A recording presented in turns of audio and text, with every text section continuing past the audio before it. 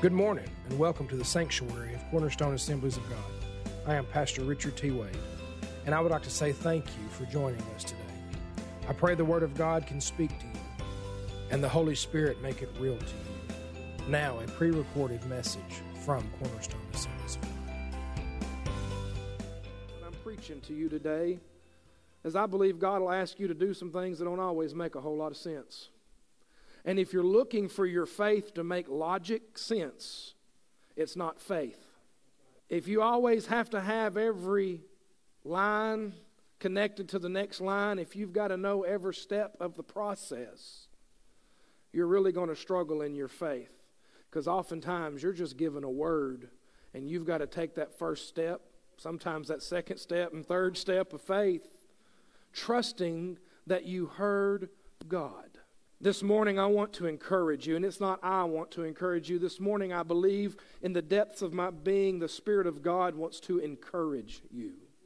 I know that oftentimes we joke about it, and I talk about it a lot as being a hard-nosed, heavy-hitting preacher, and I believe that that is necessary most of the time. I do, but we also must be reminded that we have a God who loves us.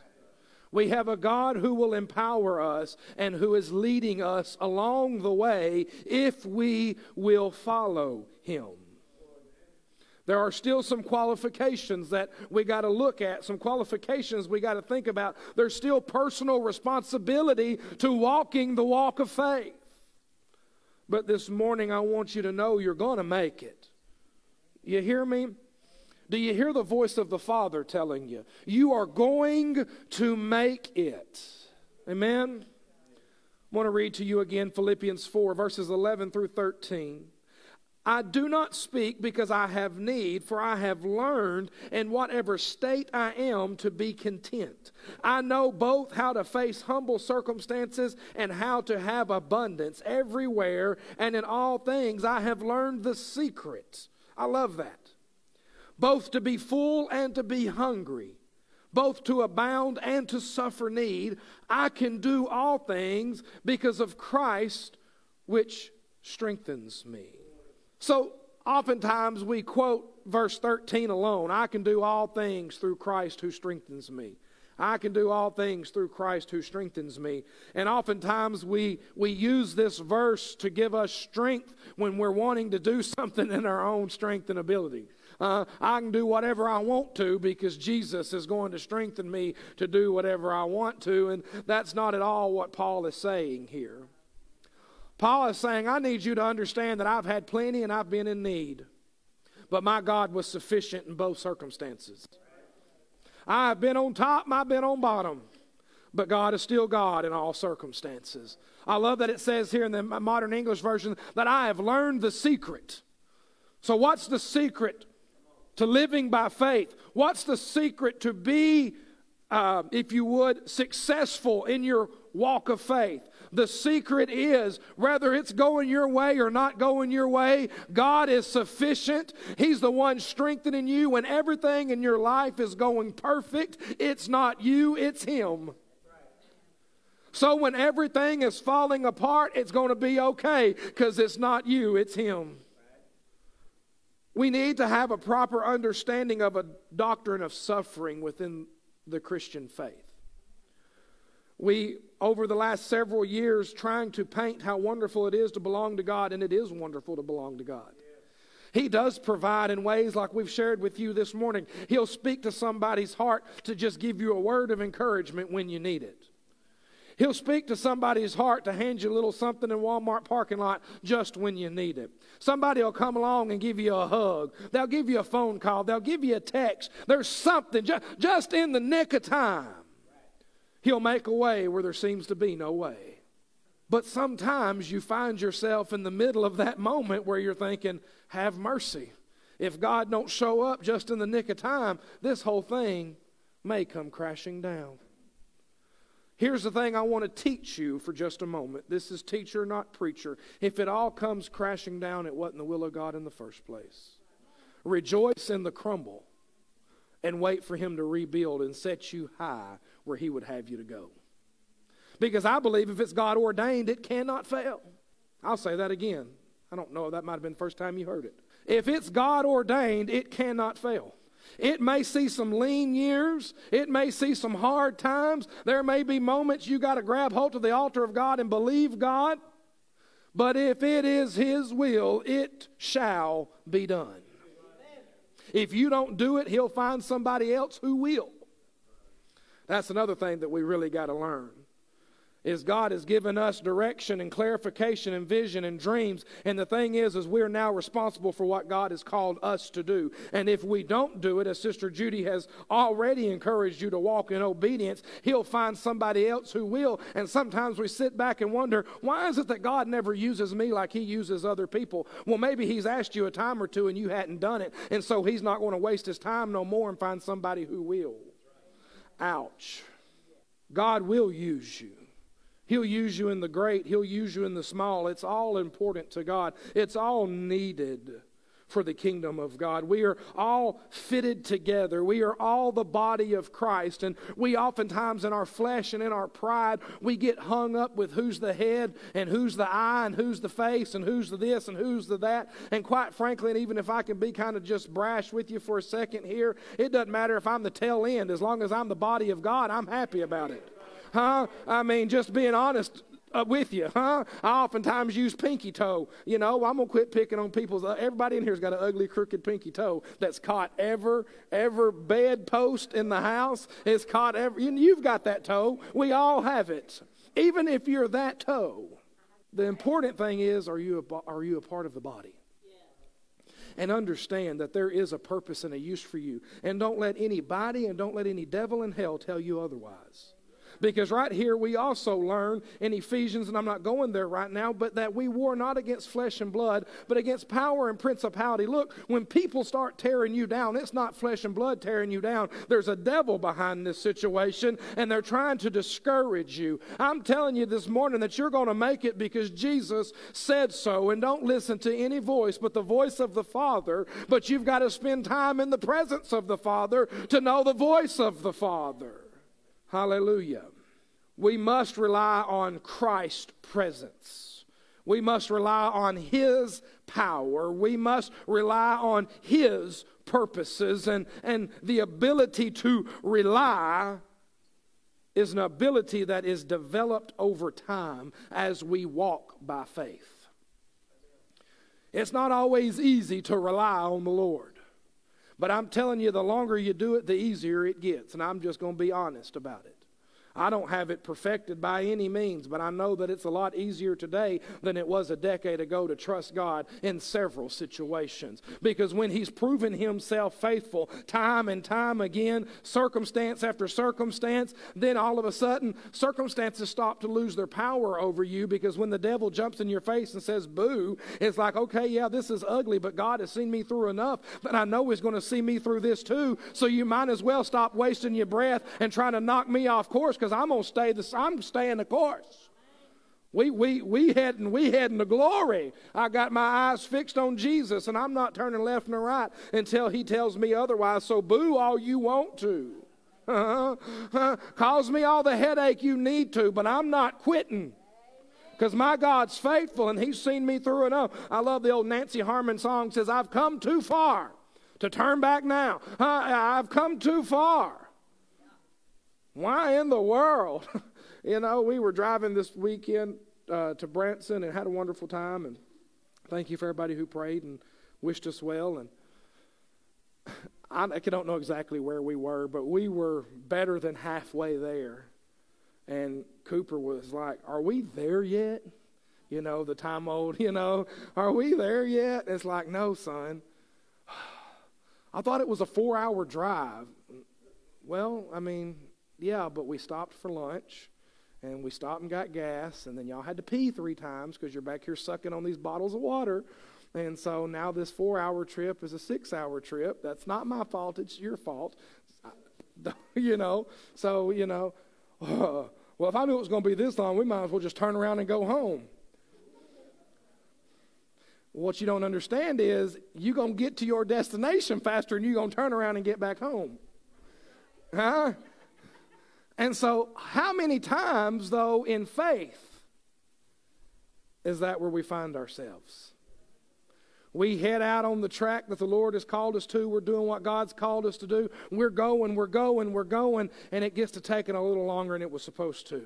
There's a few more bumps in the road than it needed to be. There's a few more detours than we wanted to take. There was, some traffic, and there was this, and there was that. And I'm supposed to be on the interstate, but I'm on 67 because something was going on I-30 as usual. And you have to get off and take all the side roads. You know what? I'm just done. I'm going home. You have 2 hours to glory, but you'd rather trek back through the 6 hours of mess you just been through to get back to the comfort of home. How many times do we do that in faith? I'm telling you, you're going to make it. You're going to make it. I understand you might be in that valley right now. You may be a little car sick from all the fast turns and cutbacks. Allie says, amen. She says, you're going to have to slow down. I said, baby, I'm driving 40 miles an hour. I can't help it. She says, well, stop mashing your brake. I said, we are on a descent. If I don't mash my brake, I'm going to be doing 90 miles an hour. And so I can't help it. I'm going to get sick. Well, just hold your breath. I don't know, but I know you might be in that moment where you're like, I'm really sick of this. I feel like I've turned every corner there is to turn, and there's yet another corner right there to turn, and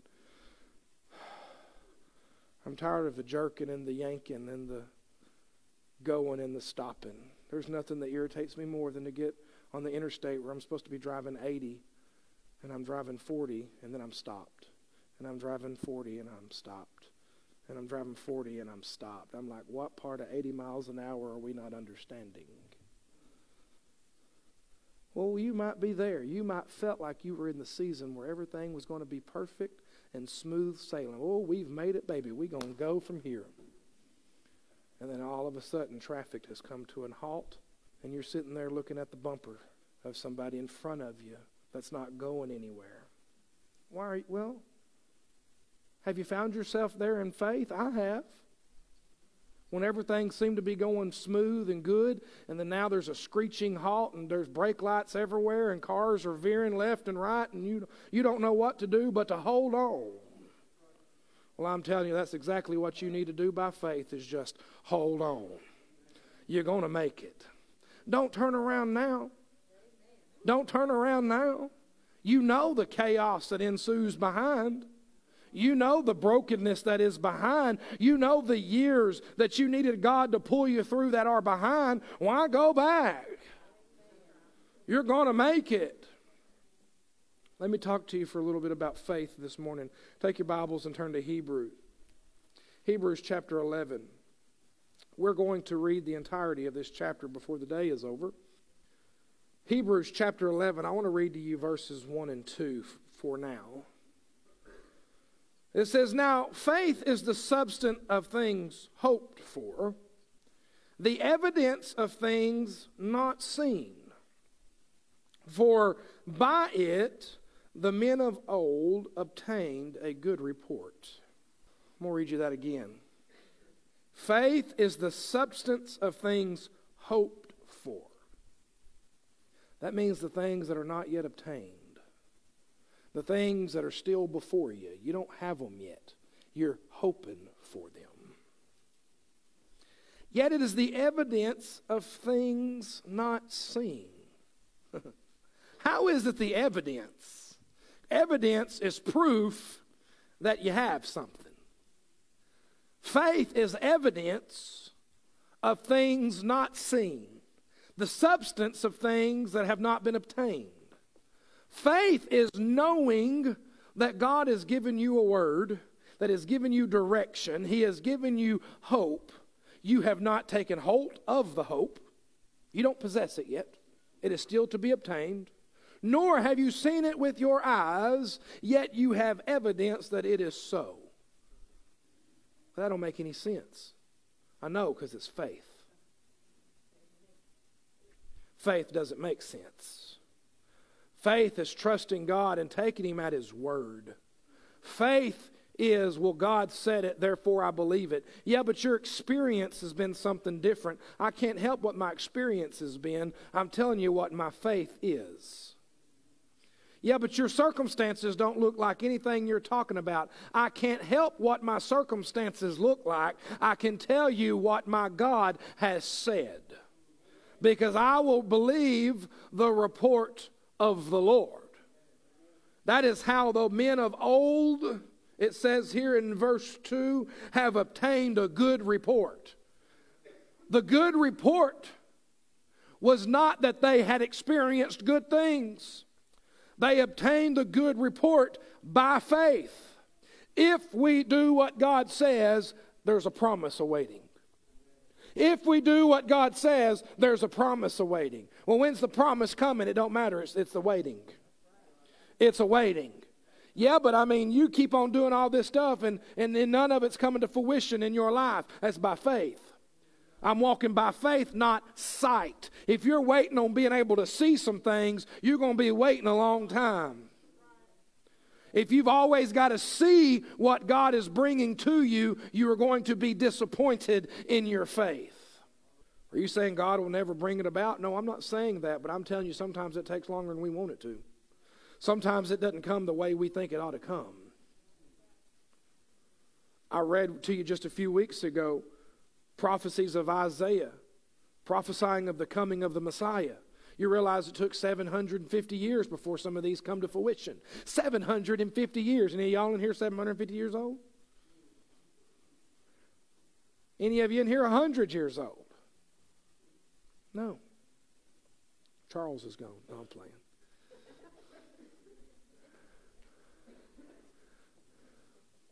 No, none of us are. There's been things I've gotten frustrated over, and I'm 36 years old. Yet the very prophecy of Isaiah took 20 times my lifespan to come to fruition. Think about that. 20 times my lifespan. And I get frustrated. Who am I? Say, well, you're going to encourage me. You feel like you're scolding me right now. I need you to know that faith is the substance. You hear that? Faith is a substance, yet it's not obtained. Faith is evidence, yet it's not seen. I need you to really just let that soak in this morning. Faith is a substance that you have not obtained, and it's an evidence of something not seen. And yet we are to live by faith and not by sight. We are to walk in the Spirit and not the flesh. See, flesh is obtained. It is seen. Spirit is not. You can't see the things of God when you are trying to look at them through the lens of this world. You've got to look through the lens of the spiritual eye to see what the Father is showing us. How often are we unwilling to surrender our own desires, our own goals in life? Surrender them to God and to surrender them to His purposes. How often are we in the middle of unnecessary doubts and reservations, and they keep us from experiencing the complete and the fulfilling life that God desires for us? How often do we cut ourselves short? And then we turn around and get mad at God because we quit. Because we walked in fear, because we had all these reservations. I was counseling someone last night, and I said, listen, this is going to seem kind of cold, and I don't mean it this way, but I need you to hear me plain, not only for yourself, but for others whom you are attempting to help. You cannot lead people places they are unwilling to go. When you sit down and you counsel and you get them to the brink of breakthrough and joy and they say, yeah, but, and they jump right back in the pit you just worked all day to pull them out of, all you can do is pray for them and tell them, I love you. And when you're ready to get out of the bottom of that pit, I'm here to help you out. But until then, you're going to live in it by yourself, and I'm not climbing down in there with you.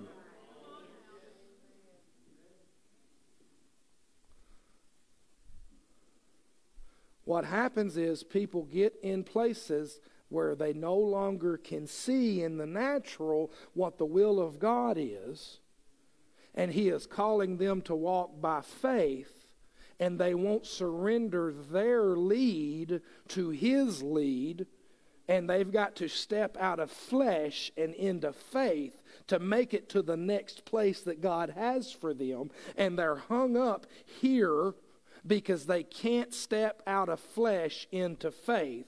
But they want your faith to get them where they're supposed to go. And I can't out-faith your faith. I can pray until I'm blue in the face. I can fast until you can pull me through a keyhole. But it ain't going to do nothing for you if you're not walking in the same faith and agreement. Oh, Lord, set them free from whatever. And all the while you go into the store buying it by the bucket loads. Until you want to be set free, you're going to be bound. Because whom the Son has set free is free indeed. Well, I'm bound by it. Well, then you ain't let Jesus set you free from it yet. It ain't Jesus that failed you, and it ain't me that failed you. It's you that's holding on to it. Well, that's hard preaching. Well, you're going to make it because I'm going to teach you how to let go of it. I'm going to teach you how to let go of it. We're going to walk by faith. We're going to have a substance that's yet not before us, and we're going to have evidence of things we hadn't seen. Because Jesus said so, therefore it's mine. He has declared on the cross of Calvary, it is finished. I know y'all get tired of me saying that phrase. But listen, in that one verse of Scripture, all of the gospel is made clear. Jesus stretched out on the cross of Calvary and declares, it is finished. What's the it? Well, what do we need? If you need salvation, it's taken care of. You need freedom, it's taken care of. You need the baptism in the Holy Ghost, it's taken care of. You need healing, it's taken care of. You need provision, it's taken care of. You need peace, it's taken care of. You need joy, it's taken care of. What you need, Jesus has got it. It's finished. Well, I'm not walking in it. Well, I'm not worried about what your circumstances. We're going to walk in it by faith. I'm going to be happy because Jesus said be anxious for nothing. No, I'm going to be in peace. Well, don't you realize the storm that's raging? Yeah, I know, but He said He's the Prince of Peace. And He said that if I would rejoice and again rejoice and come before Him with all kinds of prayer, that He will cause me to have a peace that don't make no sense. And that peace is what will guard my heart and mind. So my heart and mind stayed on Jesus.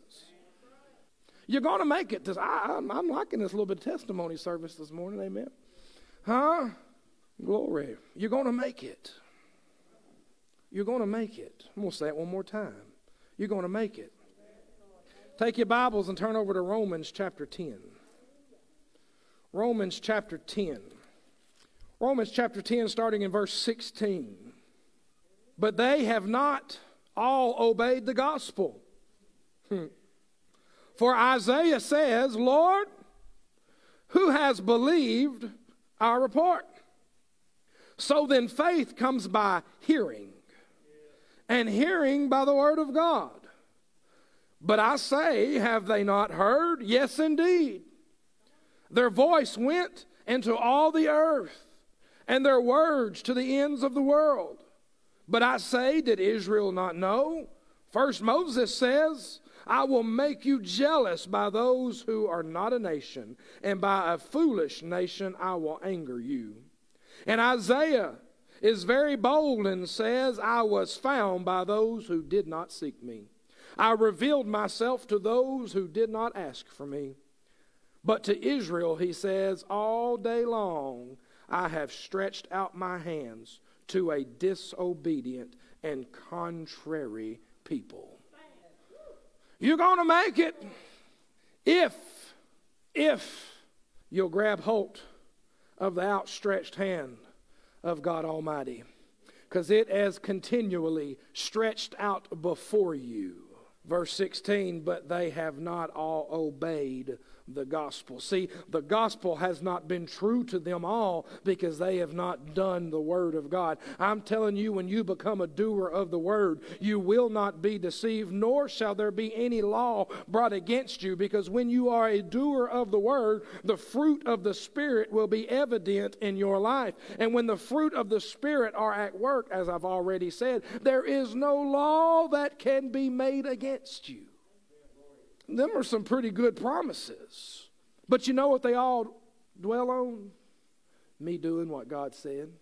Me doing what God said. How am I going to make it? You're going to obey. How am I going to make it? I'm going to do the word. How am I going to make it? Well, I'm going to know the word so I know what to do. Because I'm going to walk this walk by faith and not sight. Well, how am I going to gain faith? You gain faith because faith comes by hearing of the word of God. Wow, I mean, it seems like the word of God is tangled all up in this. Well, yeah, because he is the word. The word made flesh and dwelt among us, and we've seen his glory. I'm plumb excited this morning. I'm about ready to run. I'm just doing a real good job of containing myself. Hallelujah. This morning, I want you to know you're going to make it. This morning, I want you to know that the word will not return void. This morning, I want you to know that the stretched hand of Christ is before you. It is just your responsibility to grab hold. And if you will grab hold, he will see you through. Or you can be disobedient to the gospel and you can be a stiff-necked, hard-headed people like Israel was and allow the outstretched hand of God to stay there empty and wonder why we've not received what he has for us. I want to read you Hebrews chapter 11, starting in verse 3. I don't really have to preach it. It'll preach itself. The word's the word, and it does what it's supposed to do. Hebrews 11, third verse. By faith, there it is, we understand that the universe was framed by the word of God, so that the things that are seen were not made out of things which are visible. See, it is by faith that we believe that the God of all the universe spoke. And while there was nothing, yet there is now something. Where did it come from? Well, by faith, he is God, creator of all. And through his voice, all things are made. Verse 4, by faith, Abel offered to God a more excellent sacrifice than Cain offered. And through this, he was approved as righteous, with God testifying concerning his gifts. He still speaks through his faith, though he is dead. So what's faith going to do for me? I'll tell you, faith will take you further than you can even live in the natural. Just as Abel, dead and gone for eons of time, yet his obedience is still a testament of faith that all of the children of God hear and proclaim even unto this day. When you live by faith, even though your physical body may be dead and gone, the Spirit of God will still anoint, speak through, and cause you to be made a witness unto his glory, even beyond your natural life. I'm telling you, by faith, God can do all kinds of things for you. By faith, when we are empowered through the work of the Spirit, Christ strengthening us, we can do all things. Though we may be in lack, though we may need this or we may need that, that might be the natural situation. But by faith, I have plenty because my God is my provider. By faith, I will go over and not under because God said so. By faith, he has caused me to be the head and not the tail. By faith, I am the righteousness of Christ and a joint heir with him. By faith, I am seated together with him in the heavenly places at the right hand of the Father as he intercedes on my behalf. Hear that, on my behalf. Well, you can turn it around and say my too. On your behalf. So by faith, well, how you feeling? It don't matter because by faith, I'm just fine. I'm not telling you don't go to the doctor. I'm not telling you don't take your medicine, but I am telling you by faith, you're going to make it. We're going to make it.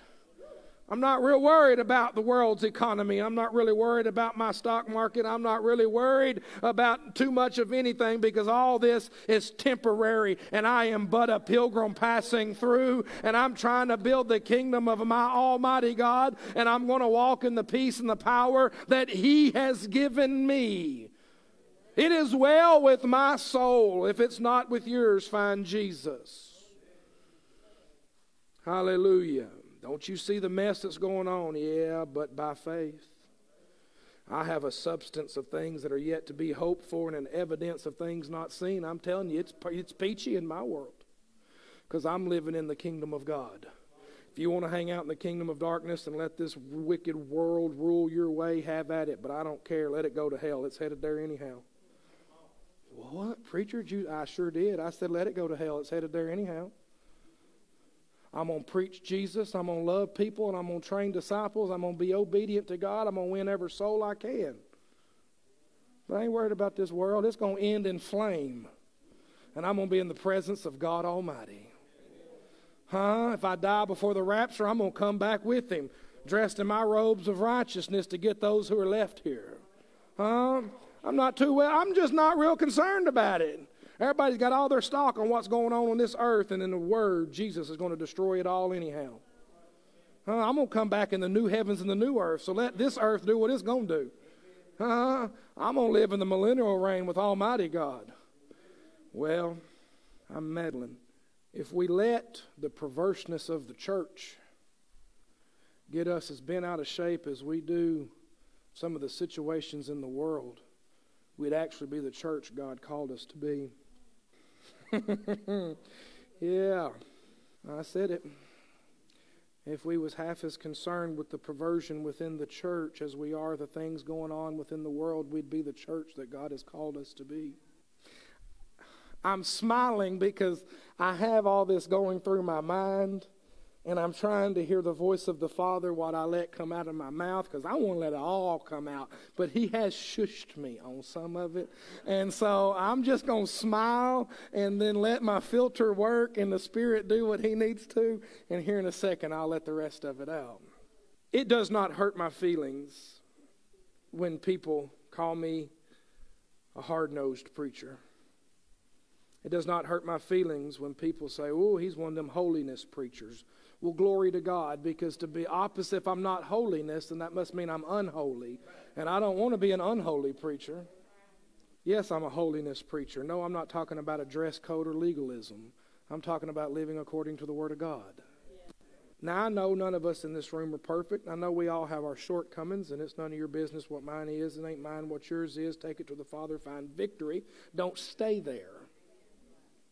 There's the difference, is when you decide you're going to set up in your unrighteousness and live there for all of eternity. Well, the only place that unrighteousness can spend eternity is in hell. Now, let me get on here. So, when people try to insult me by calling me a holiness preacher, when people try to insult me on my hard style of preaching, here is the thing. I have seen in the last several months people who go to other places, and I'm not going into any details there, who are absolutely rank in their style of living. They are happy to be drunkards. They're happy to be filthy-mouthed. They're happy to look exactly as the world looks. And they're happy to put on Facebook what church they go to.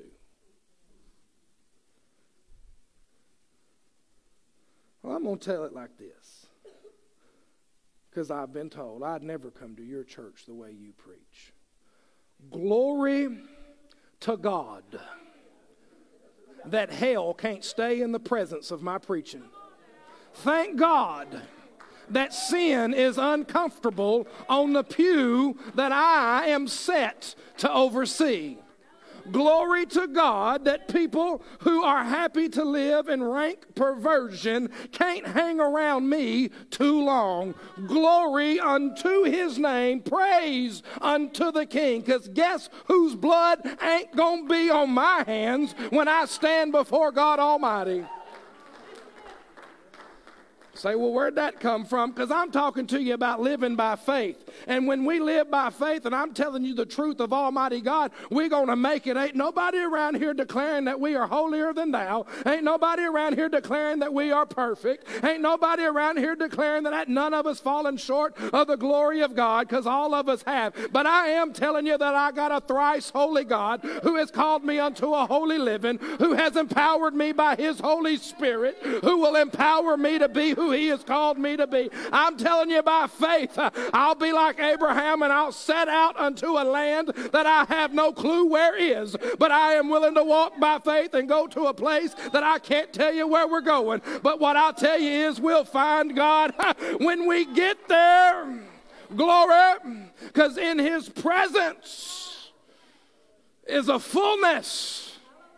Hallelujah. Glory unto his name. Hallelujah. Man, glory. Woo. Praise the God. Hallelujah. Jesus. Glory. Hey. Ha. Yeah. Verse 5. By faith Enoch was taken to heaven so that he would not see death. He was not found because God took him away. For before he was taken, he had this commendation that he pleased God. Glory. You talking about a testimony. You're talking about a standard to live to. When the enemy comes in like a flood, there is a standard that has been raised against him, Christ Jesus being that standard. But when we can look at the example of our brothers of old, glory, what a thing to walk with God in such a way that you pleased him, that you don't even see death. You just are, and then you are not. Last time I checked, the same book also says that God changes not, that he is the same yesterday, today, and forever. And I'm telling you, I'm going to do my best to walk like old Enoch walked, so that God would say, you know what, he pleases me, won't you just come on? Yes, I know that it is appointed unto all men to die once. That's the reason I believe Enoch is one of the witnesses that come back in the end who will be dead in the street, because the word says that he ain't dead yet, but somebody's got to die, because the word says everybody's got to die once. So I believe that we can know that Enoch is one of the witnesses, because they're the two that hadn't seen death. That's my theology, and if you disagree with me, you have the right to be wrong. That's a little leavened. I'm playing. I won't argue that point, but that is what I believe. Verse 6, and without faith it is impossible to please God. Read that to you again. But without faith, it is impossible to please God. What is faith? It's a substance and an evidence. Yet it has not been touched nor seen. And without it, you can't please God. It's impossible. For he who comes to God must believe that he exists and that he is a rewarder of those who diligently seek him. He is a rewarder of those who go to a feel-good meeting every once in a while to check off their religious thing that they attended church.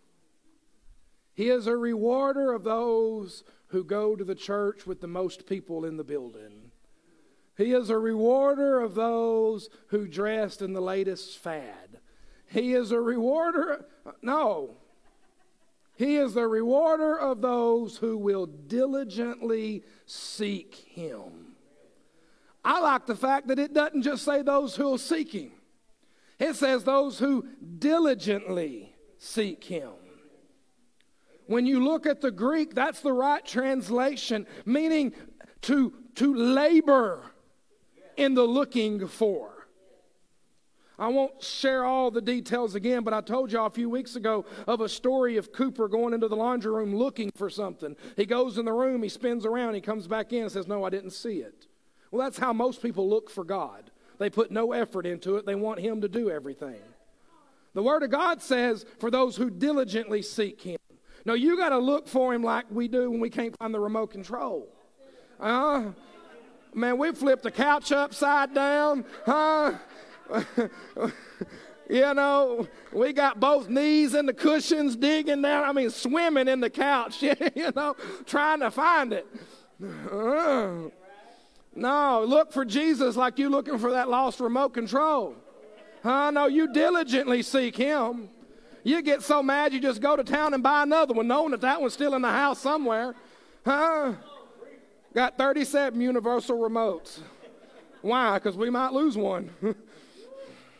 God forbid we read our Bible.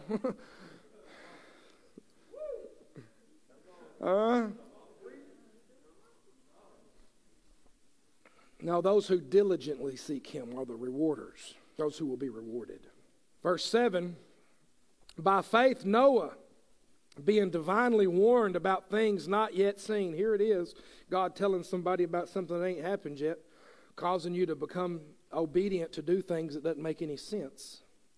Moved with godly fear, and prepared an ark to save his family, by which he condemned the world, and became an heir of the righteousness that comes by faith. So you can't please God without faith. He only rewards those who diligently seek him. There is a righteousness to be found, but it is only found by faith. We are to seek first the kingdom of God and righteousness. How are we going to find it? By faith. How are we going to make it? By faith. How do I please God? By faith. Well, what's faith? Well, it's a substance and an evidence of something that's not been touched or seen, but it's what's necessary. You don't make no sense. Welcome to faith. Welcome to faith. Let me put this to you here. I may have taught on this before. Here, I've taught on it before. I don't know if I've taught on it here.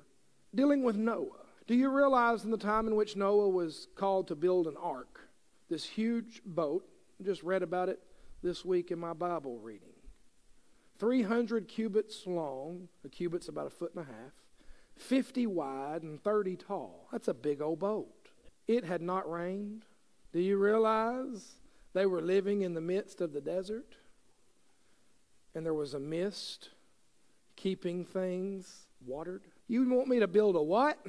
A boat, something to float on water. In this desert that it ain't never rained? Yeah, okay. Like how big? Big enough to hold your entire family, 14 of most animals, and even more of the unclean, or the clean for sacrifice. What? That's a big old boat to be in the middle of the desert. Do you know that he built on that thing for 120 years before the first raindrop fell?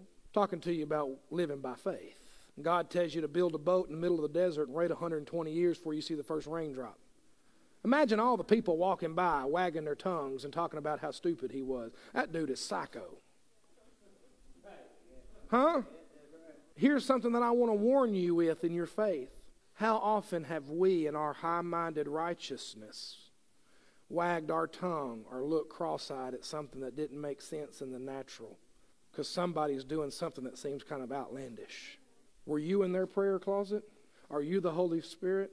You don't know what God told them to do or not do. Now, if it doesn't line up with the Word of God, then yeah, you can have speculations. But just because it's different doesn't mean that it's wrong. Just because you've waited 2 years to see if their promise or their word come to pass, and it hadn't, so they must be false. Noah had to wait 120. Isaiah had to wait 750. We're not even 250 years old as a nation. Imagine waiting 3 times the life of our nation to see a prophecy come to pass. Be careful. Be careful. I know I'm a little teaching here. Y'all ready for some preaching and wrap church up. Y'all going to be all right because I'm going to teach you how you're going to make it.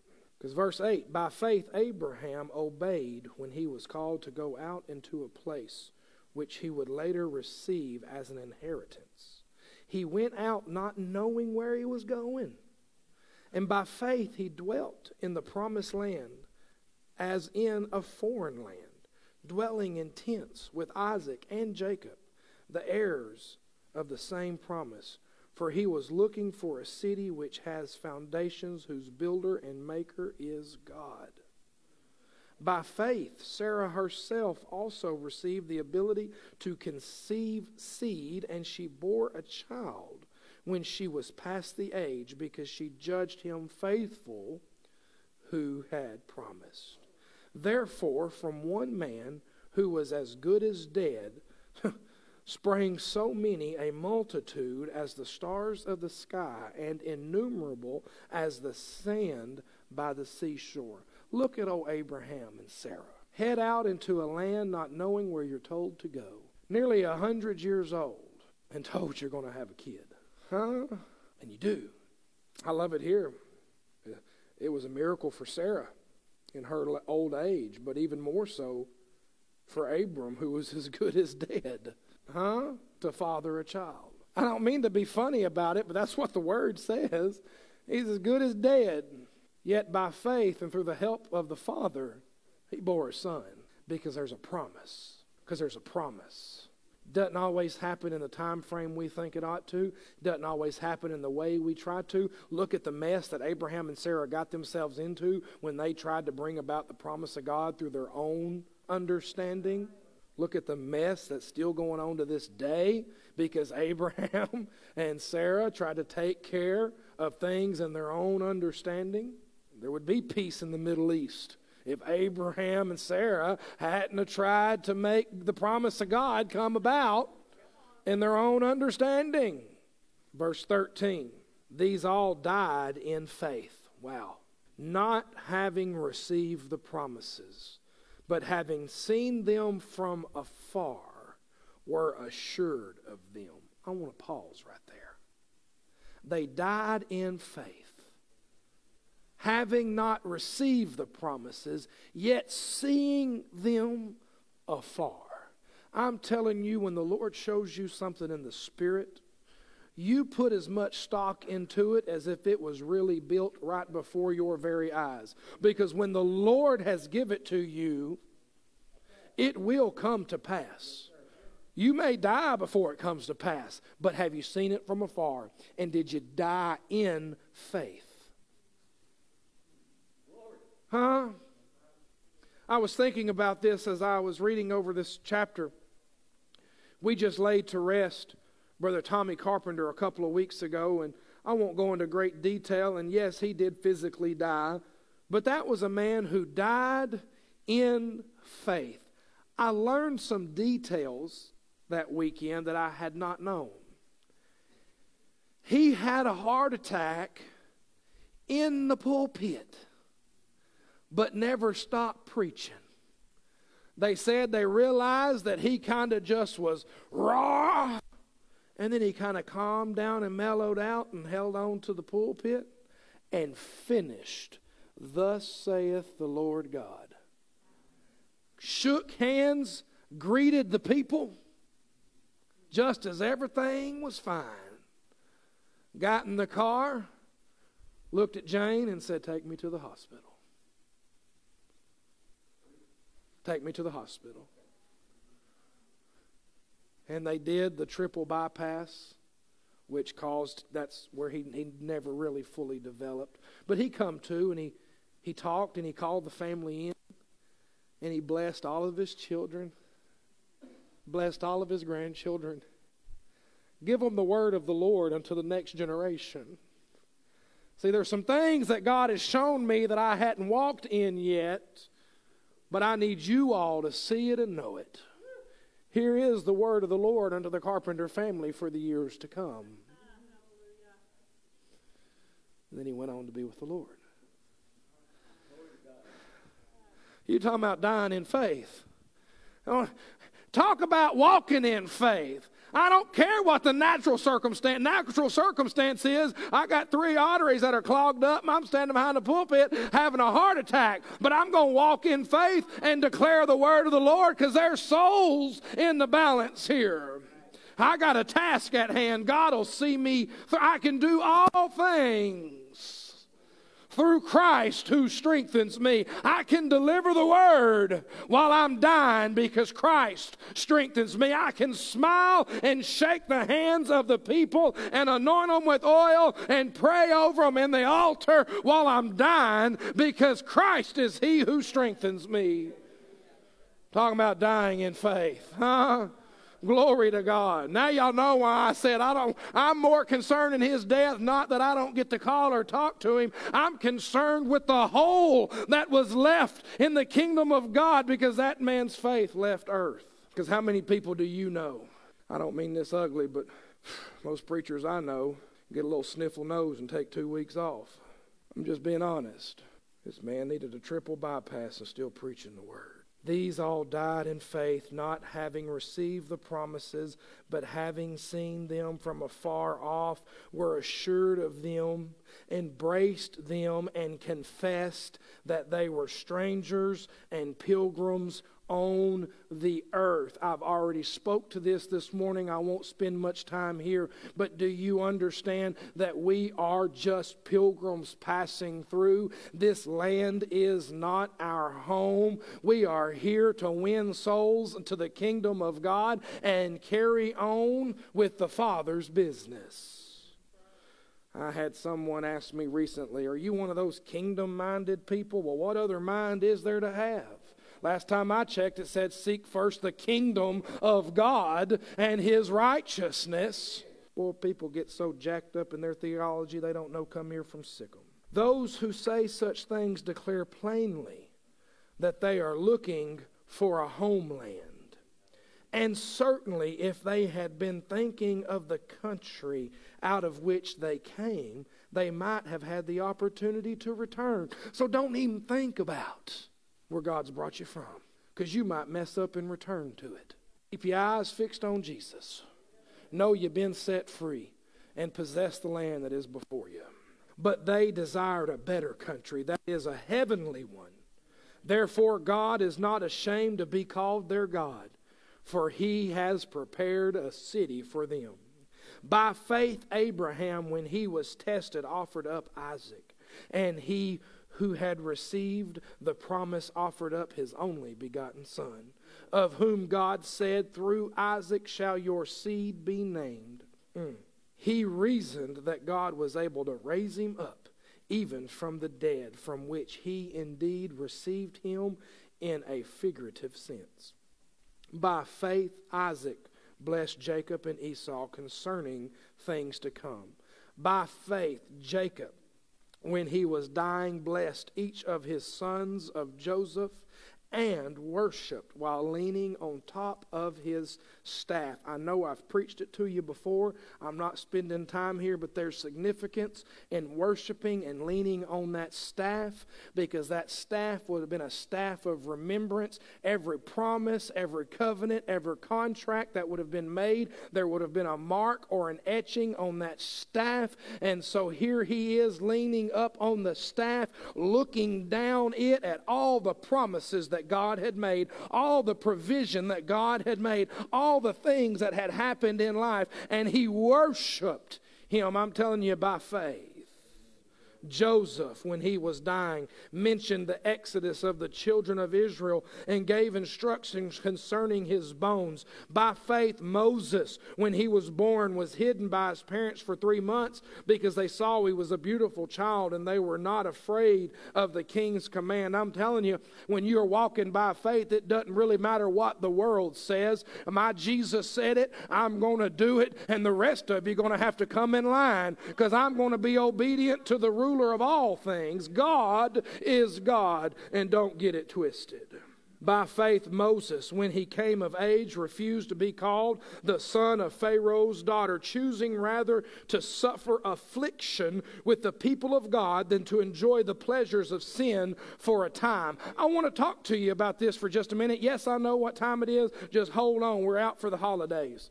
I want to talk to you for a second here, that Moses, when he came of age, by faith, he would rather to no longer be called the son of Pharaoh's daughter and to suffer the afflictions of the people of God than to partake in the pleasures of sin for a season.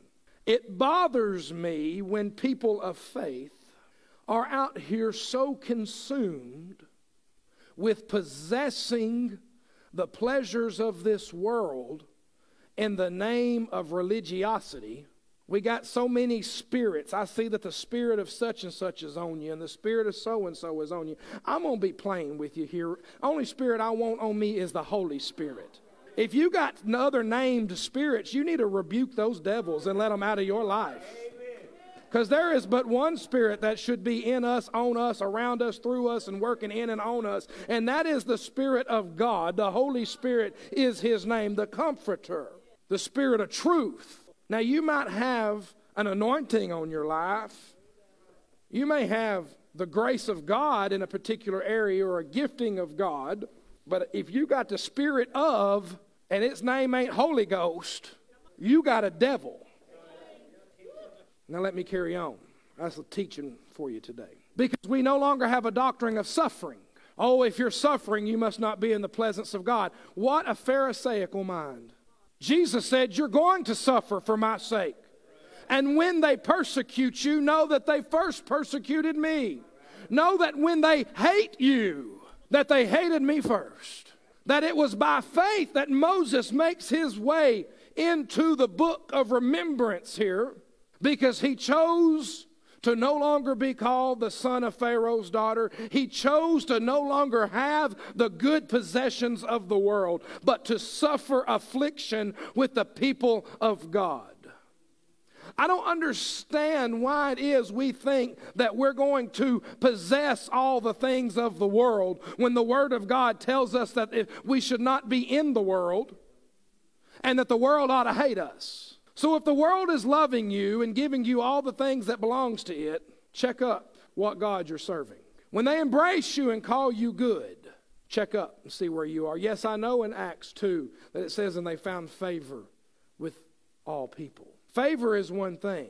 Possessing and being in agreements with them is another thing. Because Acts 2, where it also says that they had favor with all people, also says that they sold their possessions of excess to take care of those of need. So how is it we've built a doctrine that we are supposed to be people of excess and have more than we need? Some good teaching, and I'm preaching better than you amening. See, there's a balance here. God don't mean for us to be poor and suffer. He doesn't. But if you're poor and suffer, don't think you're outside the will of God. I believe in a prosperity gospel because the gospel will prosper you. When you become a doer of the word and you walk in the blessing of God, He'll give you a peace. But the thing is when we are seeking after things of the world, we think a big bank account, a fancy car, and a big house says that I'm righteous. No, I'd rather live in a shack and walk and have the peace of God. Huh? When you got to remember what lie you've been telling to crook people out of money. When you got to realize what scheme you're in the middle of. When you're more worried about building your possessions on earth than you are the kingdom of God. See, there are some things out of balance within the household of faith. You can go the opposite direction and still be out of balance. There is a balance. I'm not telling you don't have nice things. I'm also not telling you that you should have nice things. I'm telling you do the word. I'm telling you be obedient to God. I'm telling you where that takes you is where you need to be. If that takes you to the White House and makes you the richest person in America, glory to God. If it takes you to the wrong side of the tracks and you live in a shanty, glory to God. If you're doing the word and being obedient, you're in the will of God, and all of eternity awaits you. A robe of righteousness awaits you. Crowns await you that you will throw at the feet of the King. Stop worrying about circumstances. Stop worrying about world standards. Let us walk by faith, the substance of things hoped for and the evidence of things not seen. You're going to make it. How? By faith. By faith. Whew. Choosing rather to suffer affliction with the people of God than to enjoy the pleasures of sin for a season. Verse 26, He esteemed the reproach of Christ as greater riches than the treasures of Egypt, for He looked to the reward. By faith he forsook Egypt, not fearing the wrath of the king. He endured by looking to Him who is invisible. By faith he kept the Passover, the sprinkling of blood, lest one who destroys the firstborn touch them. By faith they passed through the Red Sea on dry ground, which the Egyptians attempted to do, but were drowned, because they didn't go in by faith. By faith, the walls of Jericho fell down, and after they were encircled for 7 days. By faith, the prostitute Rahab, when she received the spies with peace, did not perish with those who did not believe. And that more shall I say. There's plenty, but time should fail me. I love this, that whoever is the writer of Hebrews, whether it's Paul or not, I like that they run out of time too. They had so much to say. Glory to God. The perfect ending to a sermon. I got more to say, but for the sake of time, let me wrap it up. I could tell of Gideon and Barak, Samson, Japheth, David, Samuel, the prophets, who through faith subdued kingdoms, administered justice, obtained promises, stopped the mouths of lions, quenched the violence of fire, escaped the edge of the sword, out of weakness were made strong, became valiant in fighting, and turned the armies of foreign enemies to fight, whom received their dead raised to life again. Others were tortured. Well, wait a minute. Hold on. Here comes some suffering. And did not accept deliverance, so that they might obtain a better resurrection. Glory to God. Talking about an eternal mindset. Still others had trials of mocking and scourging, even chains and imprisonment. They were stoned. They were sown in two. They were tempted. They were slain with the sword. They wandered around in sheepskins and goatskins while destitute, afflicted, and tormented. The world was not worthy of them. They wandered in deserts and mountains, in dens and caves of the earth. These all have attained a good report through faith. But they did not receive the promise, for God provided something better for us, so that with us they would be made perfect. You're going to make it. You're going to make it by faith. Philippians 4:13, I can do all things through Christ who strengthens me. The literal transcription and translation through the Greek of who strengthens me is he who empowers me. I love that because Acts 1:8 says, but you shall receive power when the Holy Spirit comes upon you, and you shall be my witnesses in Jerusalem, Judea, Samaria, and to the ends of the earth. I'm telling you, church, you're going to make it. You're going to make it. You're going to make it, and you'll do it through the help of the Father, because if Christ is the one who has strengthened you, if you have received the power from on high through the working of the Holy Spirit, you're going to make it. Hallelujah. Thank you so much again for taking time to listen to a message from the sanctuary of Cornerstone Assemblies of God. We do this through the help of our listeners and friends in the community. If you would like to donate to our broadcast, you can go to cornerstoneatlanta.tv and give as the Lord would lead you. But again, I, Pastor Richard Wade of Cornerstone Assemblies of God, just say thank you for taking time, and I pray the Lord make this real to you.